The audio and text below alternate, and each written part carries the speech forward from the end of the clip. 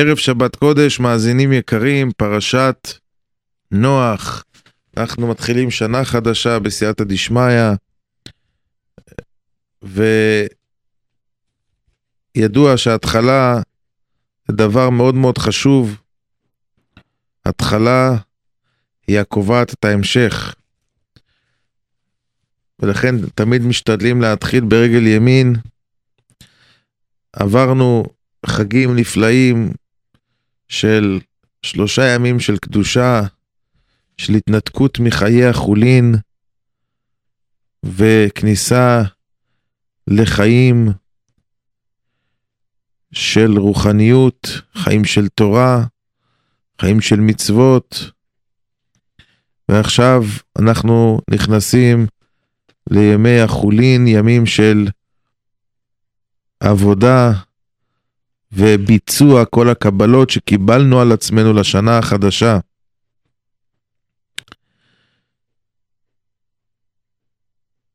אדם צריך לדעת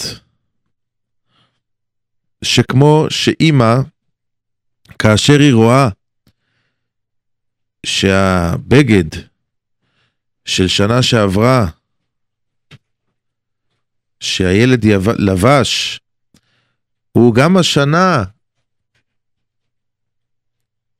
השנה זה עולה עליו, מתחילה קצת לדאוג. מה, הוא לא גדל? מה, הילד לא גבה קצת? ואם אחרי 2 עדיין משתמש באותו בגד, זה כבר סימן גדול לדאגה. ואם שנה שלישית, אז בכלל יש פה כבר איזושהי מחלה, ואפשר להיכנס לפניקה כבר. איך בגד של ילד 3 שנים הוא נשאר אותו דבר, הוא לא גבה, הוא לא גדל, הוא לא השתנה? כך גם על אחת כמה וכמה אדם בחייו, הוא צריך להרגיש שהבגדים של שנה שעברה קטנים עליו, שהבגדים של שנה שעברה כבר לא עולים עליו. שעה אחת של לימוד תורה שהוא למד שנה שעברה כבר לא מספיקה לו, עכשיו הוא צריך 1.5 שעות. עכשיו הוא צריך 2 שעות. החסדים והמצוות שהוא עשה שנה שעברה כבר לא מספיקים, עכשיו הוא גדל, הוא צריך לעשות יותר. הצדקות שהוא נתן צריך להיות יותר. מה שאישה קיבלה על עצמה לקרוא תהילים צריך להיות יותר, תפילות צריך להיות יותר, חינוך הילדים יותר השקעה, צניעות עכשיו צריך לעלות דרגה יותר. הבגדים של שנה שעברה קטנים, לא יכולים להמשיך להיות כל שנה אותו דבר. ואם חס ושלום הילד, הבגדים שלו גדולים עליו, הוא יצטמק עוד יותר גרוע. לכן ודאי שהאדם צריך לעלות משנה לשנה, ולהרגיש שהבגדים של שנה שעברה כבר לא עולים עליו, עכשיו הוא צריך לגדול. ואוי ואבוי לאדם ולאישה שנשארים 50 שנה עם אותם בגדים ועולים עליהם ולא משתנים.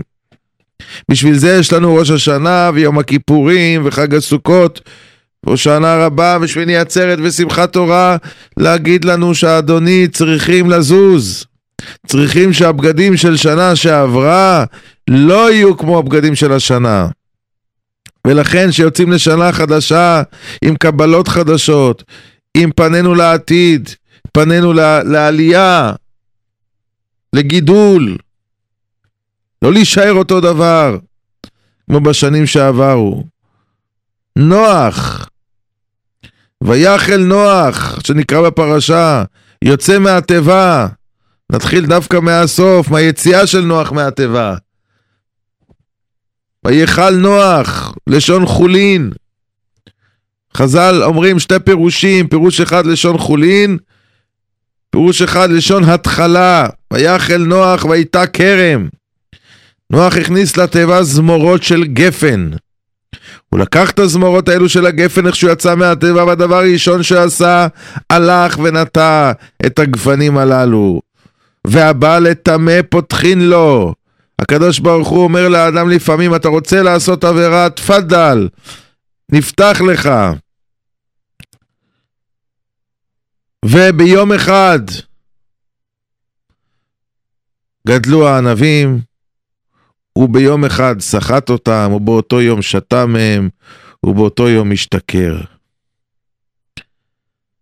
נוח התחיל את החיים החדשים על פני האדמה בחולין. התחיל את החיים החדשים על פני האדמה בהתחלה שהיא חול. שני דברי חז"ל מתחברים ביחד, התחלה שהיא חולין. ועל זה חז"ל באו ותפסו אותו. ככה אתה מתחיל עולם, ככה אתה מתחיל לבנות עולם בחולין, בשתייה. זה הבניין. שהקדוש ברוך הוא אומר, אתה רוצה? בבקשה, ניתן לך.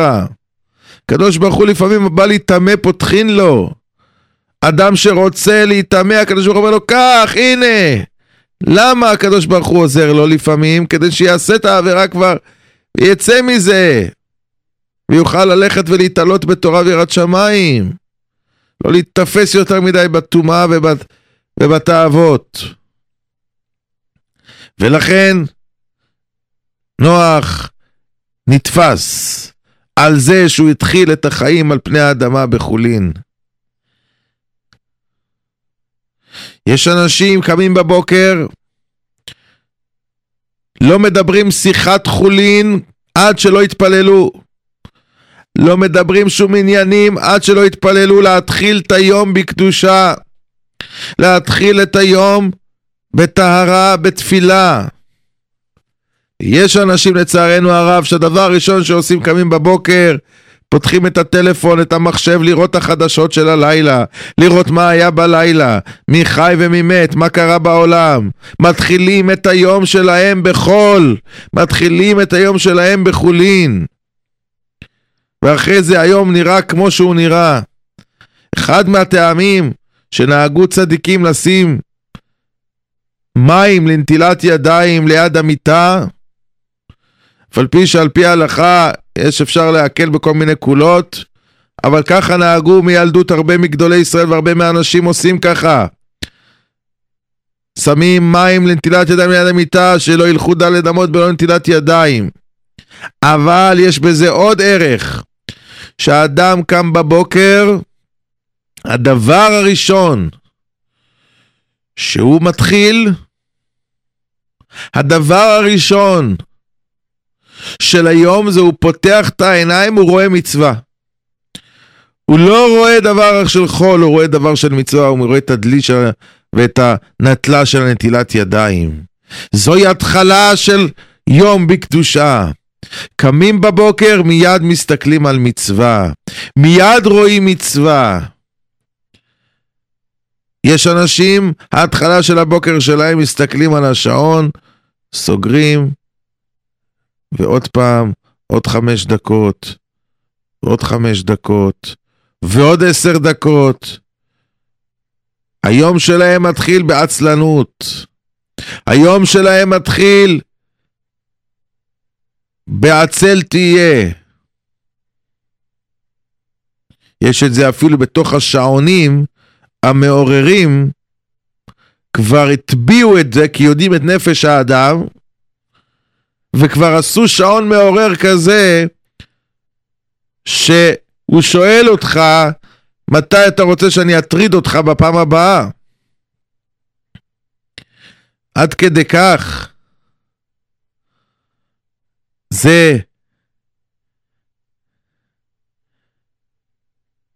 עד כדי כך, זה נפש האדם. שאדם הוא צריך שיעשו לו סנוז. סנוז. כל 5 דקות, כל 10 דקות, סנוז. להתחיל את היום עם סנוז, עם עצלנות, עם רק רגע, עם עוד קצת זמן, עם עוד קצת עצלנות. ואז מאחרים להקים את הילדים, ואז מתחיל כל הבית צעקות, ואז מתחיל בלגן. במקום לקום בשמחה לעבודת הבורא, לזרוק את השמיכה, ליטול ידיים, לשיר לקדוש ברוך הוא מודה או מודה אני לפניך מלך חי וקיים שחזרת בי נשמתי בחמלה רבה אמונתך. לשיר לקדוש ברוך הוא בשמחה, להתכונן, ללכת להעיר את הילדים, ללכת להעיר את הבית, להכין את כולם לעבודת השם, ללכת לבית הכנסת. אסור להקדים שלום לפני שהולכים להתפלל. בקושי יתירו לשתות משהו לפני התפילה. אדם הולך לבית הכנסת, פוגש אותו חברו, מתחיל לדבר איתו, אסור. צריך להגיד לו, אני אדבר איתך אחרי התפילה, קודם כל להתפלל.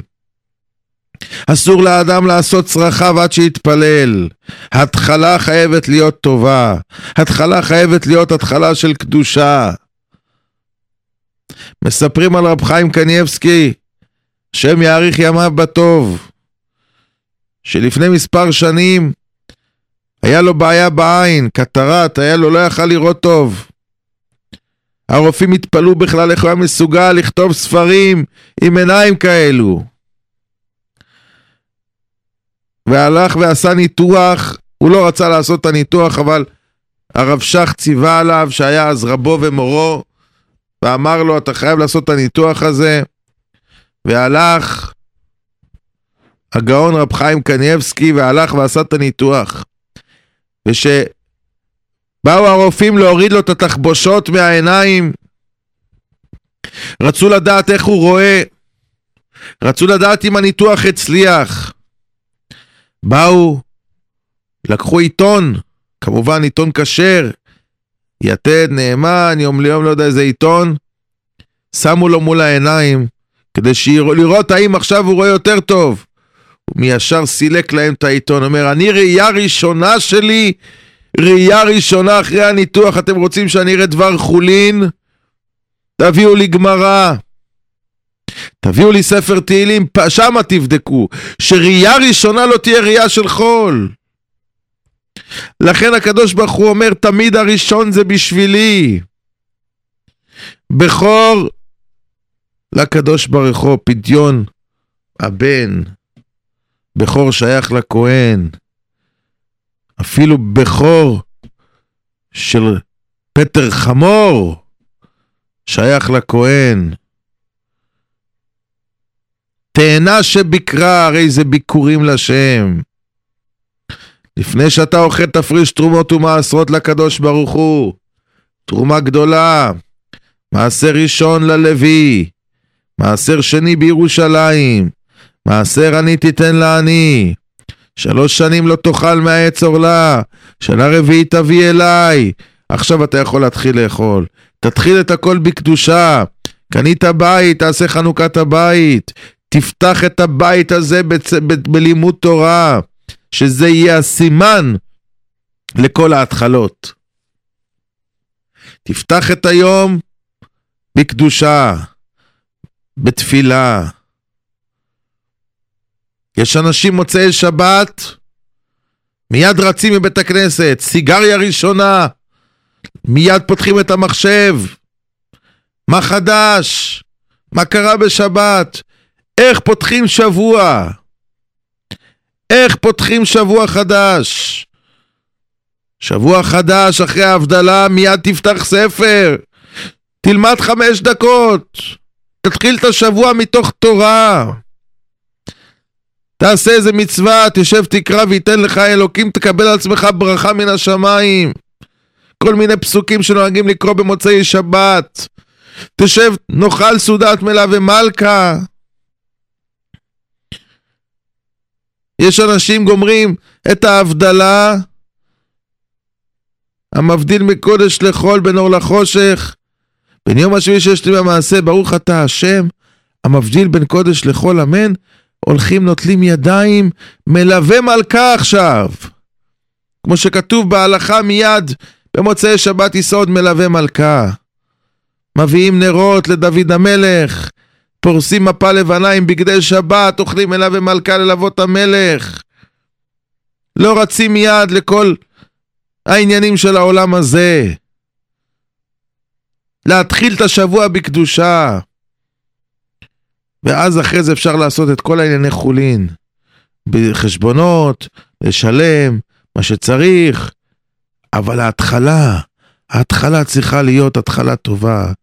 ויחל נוח והייתה כרם, שם הוא נתפס. ככה אתה מתחיל עם חולין, תראה לאן הגעת. וישכר, תראה לאן נהיית שיכור. כי אדם שמתחיל עקום, בסופו של דבר, כל השבוע שלו ייראה עקום. כל היום שלו ייראה עקום. כל החודש שלו ייראה עקום. וכל השנה שלו תיראה לו טובה, אם הוא לא מתחיל ברגל ימין. אם הוא יגיד, חודש הבא אני אתחיל לבוא לבית כנסת, חודש הבא אני אתחיל לבוא לשיעורים, שבוע הבא אני אתחיל לעשות, שבוע הבא נלך, מחר, דוחים, כל החיים לא יגיע המחר הזה, כל החיים לא יגיע השבוע הבא הזה, אף פעם זה לא יגיע השנה הבאה, תמיד ידחו. רואים אנשים שנים עם אותם בגדים, לא משתנים, לא מתעלים, הבגדים שלהם לא רק שלא עולים, לפעמים אפילו קטנים. ולכן אנחנו צריכים להיזהר, ולהתחיל עכשיו התחלה חדשה, פותחים עולם חדש, פותחים שנה חדשה, בקדושה ובטהרה.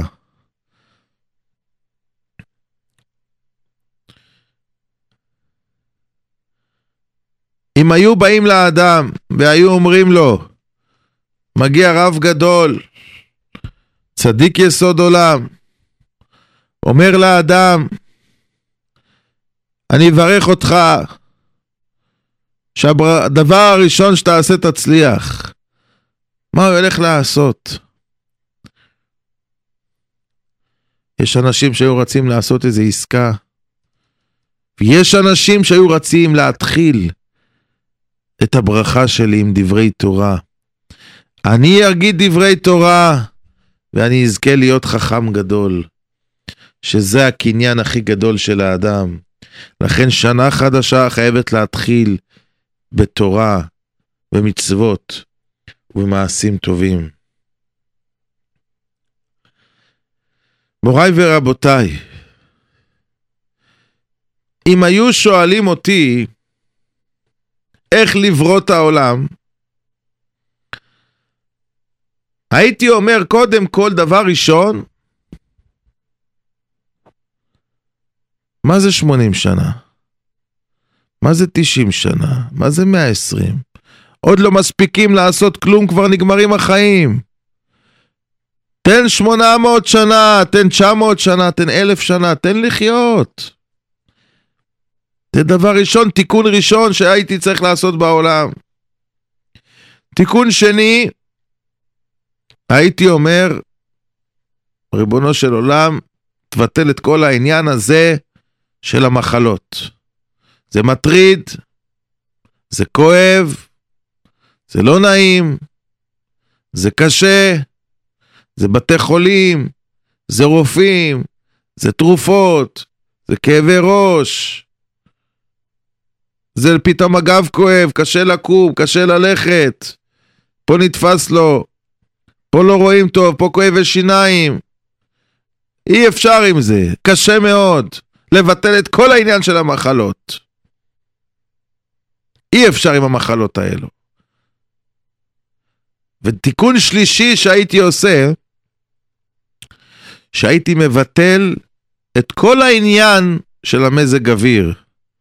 אי אפשר ככה לחיות יום אחד גשם, רוחות, תביא מעילים, תביא צעיפים, תביא לאוזניים, חימומים, צריכים לדאוג שתמיד יהיה חם, צריכים לדאוג להסקה, אחר כך פתאום קיץ, תוריד את הכל, תביא מזגנים, תשנה את כל הבגדים, את הנעליים של הילדים.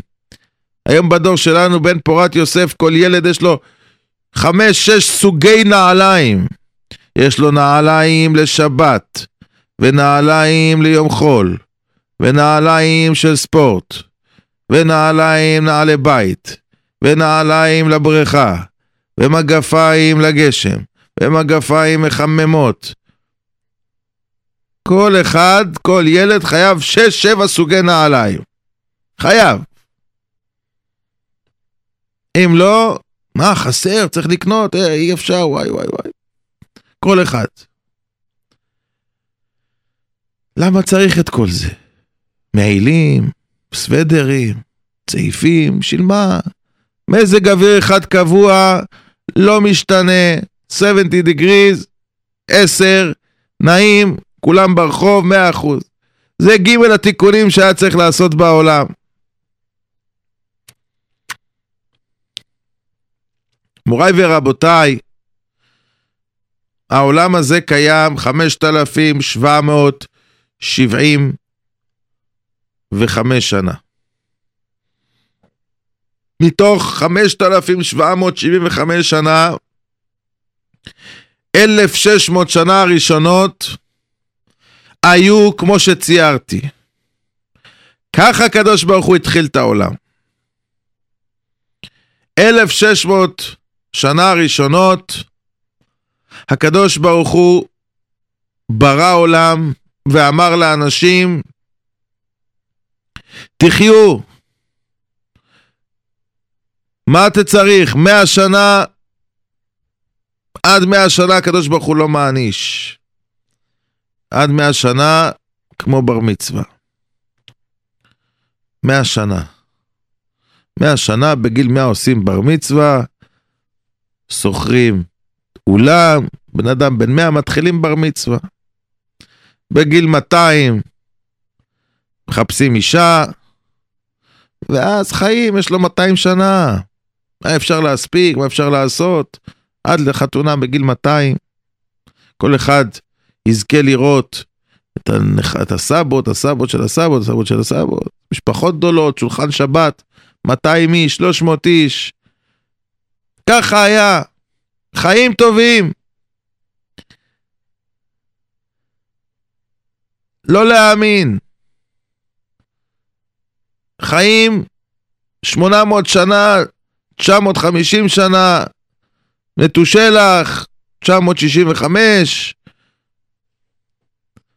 נוח הביא ילדים בגיל 500, פעם ראשונה שיש לו בן היה בגיל 500, הקדוש ברוך הוא כבש את זרעו 500 שנה, שלא יהיו גדולים לפני דור המבול. חיים. דבר שני, לא היה מחלות. לא היה מחלות. וזה היה גם יותר מ-1,600 שנה. עד אצל יעקב אבינו, הנה אביך חולה, עד אז לא היה מחלות. אדם היה חי, חי, חי, הולך, הולך, פתאום עושה אפצ'ים, בום, נפטר. לא היה כאבי ראש, לא היה בתי חולים, לא צריכים אמבולנסים, לא צריכים עזרה לשרה, יד לשרה, עזרה למרפא, לא צריכים לשים לזקנים כל מיני דברים על הידיים, שיהיה להם באמרג'נסי, לא צריכים, כל זה בטל מן העולם. כולם הולכים בריאים, חזקים, אין כאבים, בשום מקום, לא כואב, לא, שום דבר, הכל טוב. והדבר השלישי, היה מזג אוויר שווה. עד המבול, תמיד היה אותו מזג אוויר. לא היה עונות השנה, קיץ וחורף וסתיו, לא היה. הכל היה שווה. הקדוש ברוך הוא אחרי דור המבול החליט, הפסיק את כל זה. חתך את החיים בשגם ובשר, ויהיו ימיו 120 שנה. חתך את העניין של המחלות יותר מאוחר, והביא לעולם מחלות, ואחר כך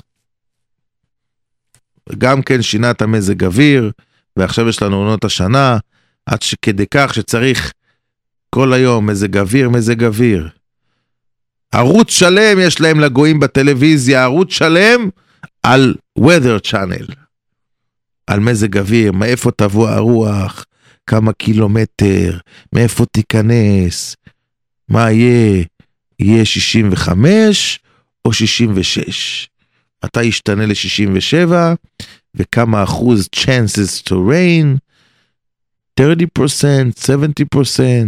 האם יהיה sunny, או יהיה cloudy, או יהיה foggy, או יהיה כל מיני מילים, ומדברים וטוחנים מכל הכיוונים, וכל אחד צריך לדעת בדיוק איזה מזג אוויר יהיה היום, ובאיזה שעה התחיל הגשם, ולקחתי איתו מטריה, לא לקחתי איתו מטריה, ולקחתי איתו מעיל, לא לקחתי איתו מעיל, וכל העולם משתבש. ולמה הקדוש ברוך הוא עשה את זה, מוריי ורבותיי? למה בורא עולם שינה את מה שהיה?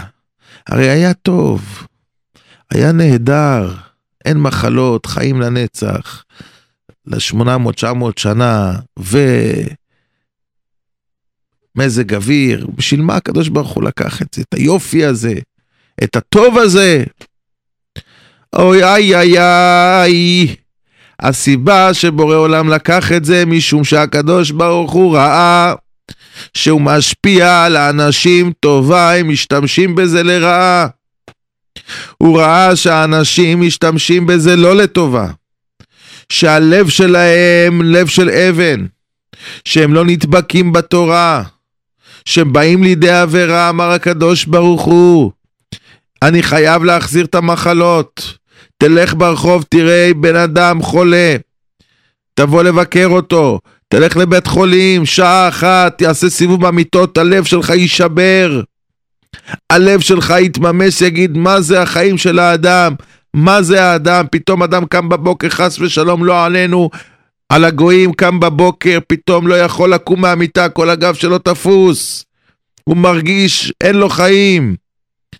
פתאום בן אדם צריך ניתוח, חס ושלום, להחליף ריאה, להחליף מלב, להחליף זה, צנתורים. הוא מרגיש שהוא בידיים של הקדוש ברוך הוא, מוצאים לו את הלב, מניחים אותו בקופסה, מסדרים, מחזירים, כמו לגו. הוא יודע מה זה בן אדם. מי זה הבן אדם? כלום. ציפורן אחד נכנסת לו בבשר, הוא לא מסוגל לתפקד כל היום.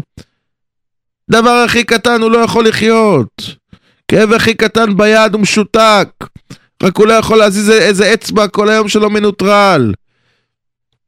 פתאום כאבים ברגל, הוא לא יכול לנשום, לא יכול ללכת, כאבי שיניים, הוא נשאר במיטה, נכנס לו לראש, פוגע לו בלב. הלו, יש בורא לעולם, הקדוש ברוך הוא, תתפלל, תכוון באשר יצר, שהכל ילך כמו שצריך, תיזהר. יש אנשים לא יכולים ללכת לשירותים, יש אנשים מערכת העיכול לא עובדת, צריכים כדורים, צריכים דברים. תברך אשר יצר כמו בן אדם, תפלל לקדוש ברוך הוא, רפאנו השם ונרפא, הושיענו ונבשע. תתפלל לקדוש ברוך הוא, תבקש רחמים, הלב שלך יישבר, תהיה קרוב לבורא עולם. הקדוש ברוך הוא ניסה את הדרך הזאת של בלי מחלות, אבל ראה שזה גורם לאנשים לשכוח אותו.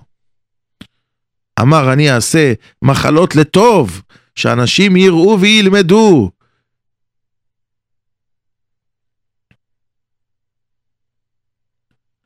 אחר כך אמר בורא עולם, אני רואה שנתתי להם חיים ארוכים.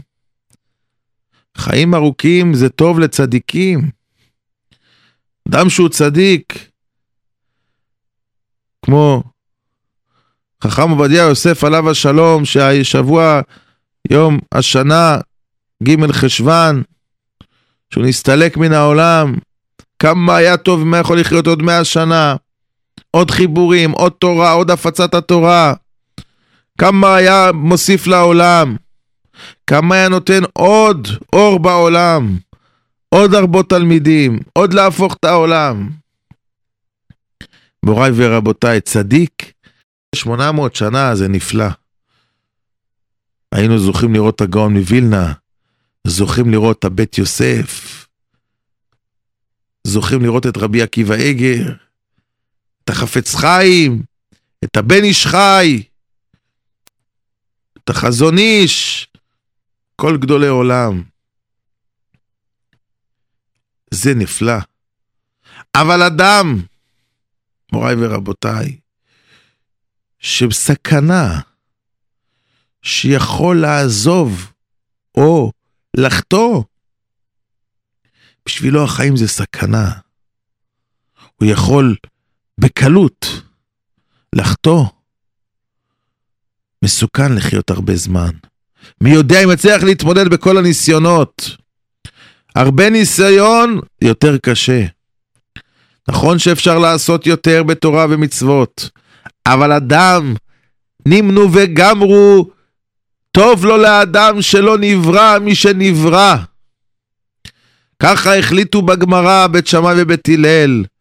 עדיף לאדם שלא יבוא לעולם, כי הניסיון קשה.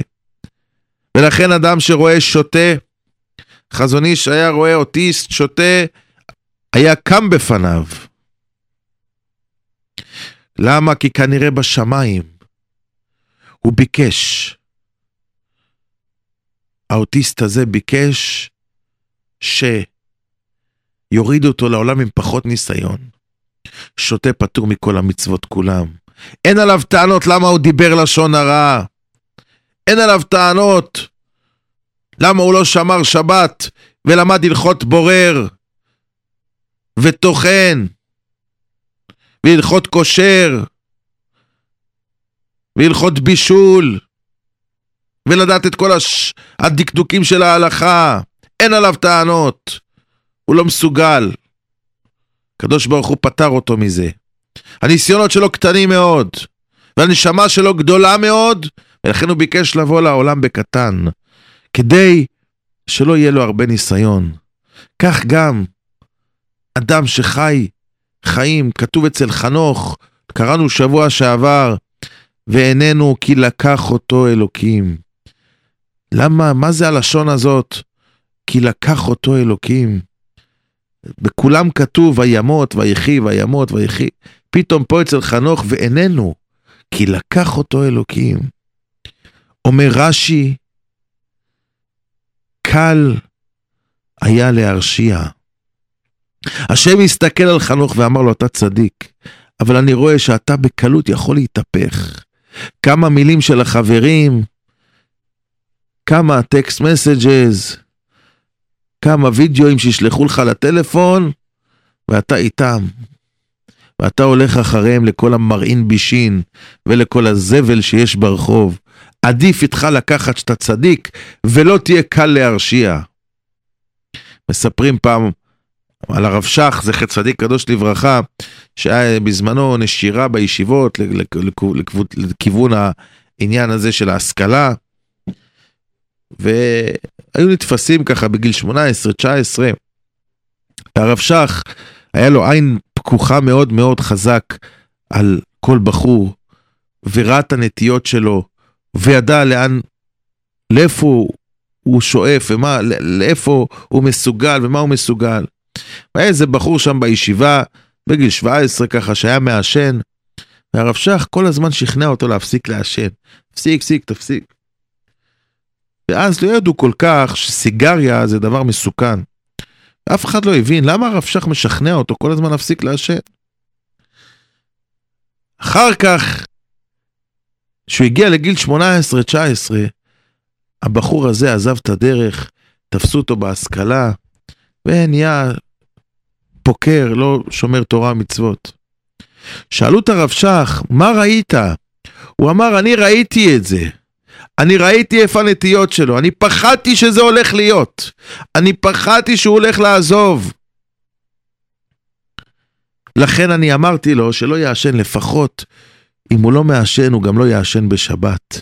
רציתי להציל אותו מאיסור סקילה של כל החיים שיעשן בשבת, כל כך הרבה פחות עבירות, כל כך ירידה בחילולי שבת יהיה לו אם הוא לא יעשן, לכן שכנעתי אותו שלא יעשן בכלל, כי ראיתי כבר לאיפה הכיוון הולך. כך היה הרב שך, עיניים שלו פקוחות על העתיד, לראות כל אחד איך אפשר שפחות ינזק. אז יש אנשים שרואים עליהם שהם יכולים בקלות לעזוב את הדרך, אף אחד לא מחויב, אבל יש אנשים שיש להם נטיות, ולכן הרב שך ככה התנהג, וכך אומרת התורה על חנוך, ואיננו, כי לקח אותו אלוקים, הקדוש ברוך הוא צפה, שזה קל להרשיע, עדיף לקחת אותו ולעשות לו חסד. לכן, החיים של האדם, הקדוש ברוך הוא צמצם את הניסיון מאוד, מגודל הניסיון, שנתן לאדם 70 שנה, ובגבורות 80 שנה, ורובם עמל ואבן, עד גיל 13 הוא קטן, עד גיל 20 לא מענישים מן השמיים, עד גיל 50, 60 הוא כבר זקן והתאוות שלו קטנות, והוא לאט לאט מואס בעולם הזה, ובתאוותיו כבר לא מעניין אותו. מה נשאר לו? 20 שנה של ניסיון, 30 שנה של ניסיון, מתוכם תוריד חצי, שליש הוא יושן בהם, ואחר כך עוד קצת הוא עובד בהם והראש שלו טרוד ולא יכול לעשות עבירות.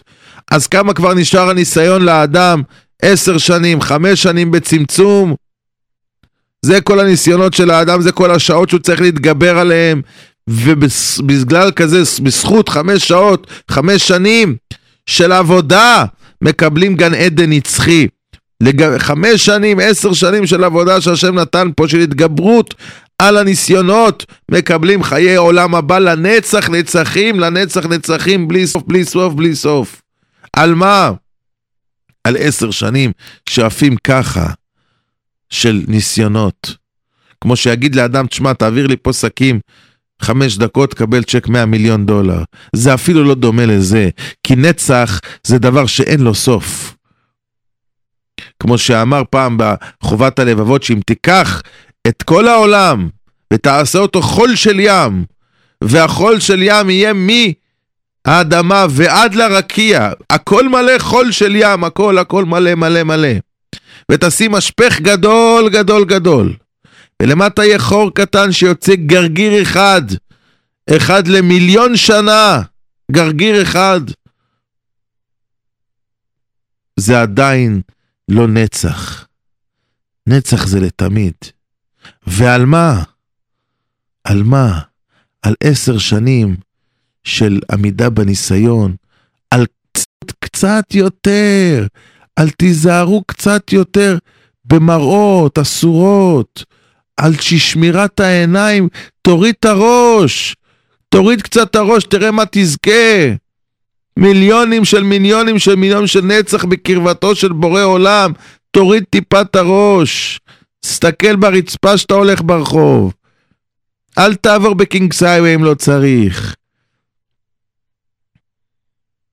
אל תלך לחופשות במקום שיש בעיות. בשביל מה? בשביל קצת ניסיונות האלו אתה מפסיד עולם ומלואו?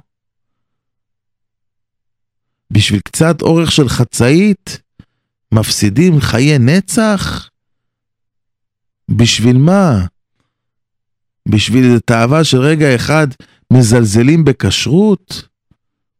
בשביל איזה סיפור טוב עם קצת ג'וס ככה מרענן, מלא נקמות וסנאות ותחרות של לשון הרע, מאבדים חיי עולם? מי הוא השוטה שיעשה ככה? לכן אומר הקדוש ברוך הוא, והיו ימיו 120 שנה. אם אני אתן לכם הרבה, יכול להיות שזה גם יפגע הרבה. וגם כן, הדבר השלישי, שהקדוש ברוך הוא ביטל את המזג אוויר. עכשיו יש לאדם פחד. הוא רואה את הקדוש ברוך הוא. יש עונות השנה, יש רעמים וברקים, כמו שאומרת הגמרא, לא נבראו הרעמים אלא ליישר הקמומיות שבלב. אדם שיש לו הקמומיות שבלב, הוא הלב שלו עקום, נוטה לעבירה, הוא עקום, הוא לא ישר כמו שעשה אותו האלוקים, אלא מתעקם קצת. פתאום בא רעם כזה שמזעזע את כל העולם, פחד בום, הוא יושן במיטה וכולו רועד. מי יודע מה, עוד שנייה הבית שלו הולך להתפרק כמו קרטון. פתאום מגיעה סופת סנדי, לוקחת לו את הבית איכשהו, מי היה משיפסה בי ממיל בייסון, מעיפה אותו לאושן פארקווי, את כל הבית ככה כמו קופסה. צונמי, סופות, מפולות שלגים, כמו שהשבוע מסכנים המטיילים האלו נפטרו מן העולם על כלום, סיכנו את עצמם, הלכו במקומות קצת מסוכנים ונתפסו. מפולת שלגים, סופה. הקדוש ברוך הוא ברגע אחד יכול להפיל איזה עץ באיזה סופה, ונגמר הכל. לא יישאר לאדם אפילו את הבגד שעליו. זה גורם לאדם יראת שמיים. יראת שמיים. יש מי שמביא גשם, פרנסה. יש מתפלל ירד גשם, יבואו עננים. הקדוש ברוך הוא יושב על השלטר. הוא מחזיק את העולם. הוא יש לו את המפתחות. לכן הקדוש ברוך הוא שינה את הסיסטם, שינה את המערכת, בשביל שנדע שיש בורא לעולם, ושנרגיש אותו קצת, ואולי, אולי, יהיה לנו יותר קל להתקרב אליו, ולעבוד אותו באהבה וברצון. ולכן, מאז דור המבול ועד היום, הכל השתנה. אבל צריכים להסתכל על זה, כמו שאומר הפסוק, זכור ימות עולם, בינו שנות דור ודור, שעל אביך ויגדך, זקניך ויאמרו לך. יש מצווה להסתכל על ימות עולם. יש מצווה ללמוד פרשת נוח. בינו שנות דור ודור, דור המבול ודור הפלגה. יש מצווה לברר מה הם טעו ומה הם חשבו, ולא ללמוד ממעשיהם. ויש מצווה להסתכל על הצדיקים ולראות איך הם הצליחו לעמוד בכל הניסיונות. זכור ימות עולם, בינו שנות דור ודור. אנשים חושבים שצריך להסתכל קדימה. אנשים חושבים שצריך להסתכל לטלפון החדש שהולך לצאת, למטוס החדש שהולך להיות, לקדמה, לטכנולוגיה, קדימה. התורה מלמדת אותנו הפוך. זכור ימות עולם, תסתכל אחורה, תלמד מהטעויות, תלמד מאבותינו הקדושים, תלמד מהדורות המבול ודור הפלגה. תראה מה הקדוש ברוך הוא עשה, הפך את העולם, ליבן את כל העולם בליבון חמור של אש וגופרית, שאפילו ג' טפחים בעומק המחרשה, עד שם הגיעה הטומאה של האנשים. אבל העולם אומרים לך, תסתכל קדימה, תראה את הטלפון החדש, תראה מה הולך להיות, איזה המצאות, איזה שכלולים. אתה כבר לא צריך לשלם לנהג מונית, תשלם לו דרך הטלפון. אתה כבר לא צריך לשלם במסעדה, תשלם דרך הטלפון. אתה לא צריך כבר להתקשר לתחנת מוניות. אין. נעלמו מן העולם הרבה דברים. תסתכל קדימה. מוריי ורבותיי, מכתב מאליהו כותב, הרב דסלר עליו השלום כותב, שכל התיקונים שעושים בכל הדורות, וכל הקדמה והפיתוח שמתפתחים בכל הדורות, אין אלו תיקונים אלא קלקולים. המכתב מאליהו כותב שכל מה שיש קדמה יותר, ככה העולם נהיה מקולקל יותר. הקדמה לא עוזרת לכלום, הקדמה רק הורסת ומקלקלת, ועדיף שישארו כמו קודם. הנה, עד שהמציאו את המטוס, היו יכולים לעשות מלחמות בצד השני של כדור הארץ? לא יכלו. איך תגיע לשם? איך תילחם? היום שיש מטוסים, נכון אפשר להגיע ממקום למקום, אבל אפשר גם להחריב את כל העולם. עד שהמציאו את האטום, לא יכלו להרוס עיר שלמה במכה. המציאו את האטום, אפשר למחוק עיר שלמה במכה. כל מה שהמציאו, האינטרחט, מה? איזה יופי. 80% ממנו עריות. המציאו אותו בשביל זה. זה כל הפרנסה של העולם, לצערנו הרב, 80% מהעולם מתגלגל על הדבר הזה. קלקול. ולמה זה קלקול?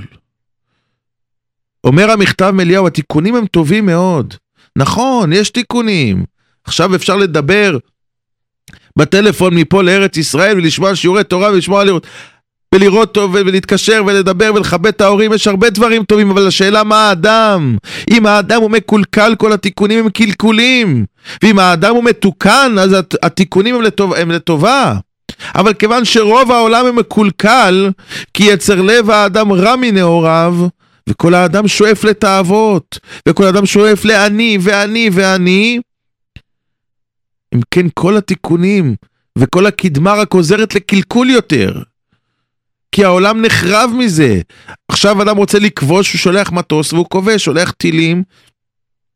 עכשיו הוא רוצה להרוס את חברו, יכול לעשות עליו לשואה. ברגע אחד יש אנשים שהתאבדו ממה שכתבו עליהם במחשב. יש אנשים שלא יוצאים מהבית בגלל מה שכתבו עליהם במחשב. כי אנשים מקולקלים, אז התיקון הוא קלקול. אתה רוצה לתקן, תתקן את האדם. לא תמציא דברים, לא חלליות, לא פצצות. לא טלפונים, תתקן את האדם, ואז כל העולם יהיה מתוקן, ואז הקדמה תעזור, לעשות חסדים, לעשות טובות. בניתם קשרים שיוכלו ללכת ולעזור לעוד אנשים, ומטוסים להושיט עזרה, ולגמול חסדים ולעזור בפרנסה. עכשיו הכל יהיה לטובה ולא לרעה. וזה יש על זה ראיה מפורשת בתורה. כתוב אצל תובל קין, שהוא היה אבי כל חורש נחושת וברזל. תובל קין המציא את הברזל, ואומרת הגמרא, תובל קין יש לו מהתבלין של קין, הוא קצת רוצח כמו קין שהוא המציא את הברזל. מה רע בברזל? עד אז היו חורשים עם קנים, עכשיו חורשים עם ברזל. הוא עזר לאנשים, המציא את הברזל. אפשר להשתמש בזה להרבה דברים טובים. מה קרה? תפסו אותו, קראו לו תובל קין. מתבלינו של קין יש בו. למה? מה קרה? מה עשה? המציא את הברזל? הברזל יש פה איתו הרבה דברים טובים. לא, כיוון שאפשר עכשיו לרצוח אנשים יותר בקלות, הברזל הוא חורבן. כי כל מה שתפתח זה יחריב יותר. ולכן בשולחן שיש עליו ברזל אסור לברך ברכת המזון. יש סכין על השולחן, צריך לחסות אותו, לקחת אותו. מה קרה? מה רע בסכין? רוצה לחתוך שניצל? אסור. הסכין זה חרב, והמזבח זה שלום. והמזבח זה חיים. ולא תניף עליה ברזל. כי חרבך הנפת עליה ותחלליה, ולא תעלה מעלות על מזבחי. שם הפסוק מדבר על ברזל זה חורבן. צריך לחסות אותו, לקחת אותו, שלא יראו אותו. למה? כי הברזל, נכון שיש איתו גם דברים טובים, אבל המצאת ההמצאה, היא תשמש עכשיו לרשעים לקלקל, לא כדאי. תחזור למה שהיה קודם, לא כדאי כל הטלפונים האלו, לא כדאי, למה עכשיו אפשר לעשות הרס יותר גרוע, אפשר להרוס יותר. תחזור למה שהיה פעם, תסתכל על האבות, תלמד ממעשיהם, ואם תתקן את האדם, אז כל התיקונים וכל ההתפתחות, הכל יהיה לטובה. אבל אם תתקן את כל העולם תפתח, ואתה ואנחנו נשאר מקולקלים, כל הפיתוח וכל הקדמה, הרי קלקול אחד גדול. ולכן אומרת התורה, תסתכל אחורה, זכור ימות עולם, בינו שנות דור ודור. תלמד מדור המבול ודור הפלגה, תסתכל עליהם, תשתנה. תפתח את עצמך, תהיה מתוקן, ואז תוכל להסתכל קדימה, ואז כל העולם יהיה בעזרך. יהי רצון מוריי ורבותיי, שתחל שנה וברכותיה, ונזכה כולנו בעזרת השם, לתקן מעשינו, נזכה כולנו לעמוד בניסיונות, ונזכה להתחלה חדשה, ולשנה טובה, אמן כן יהי רצון.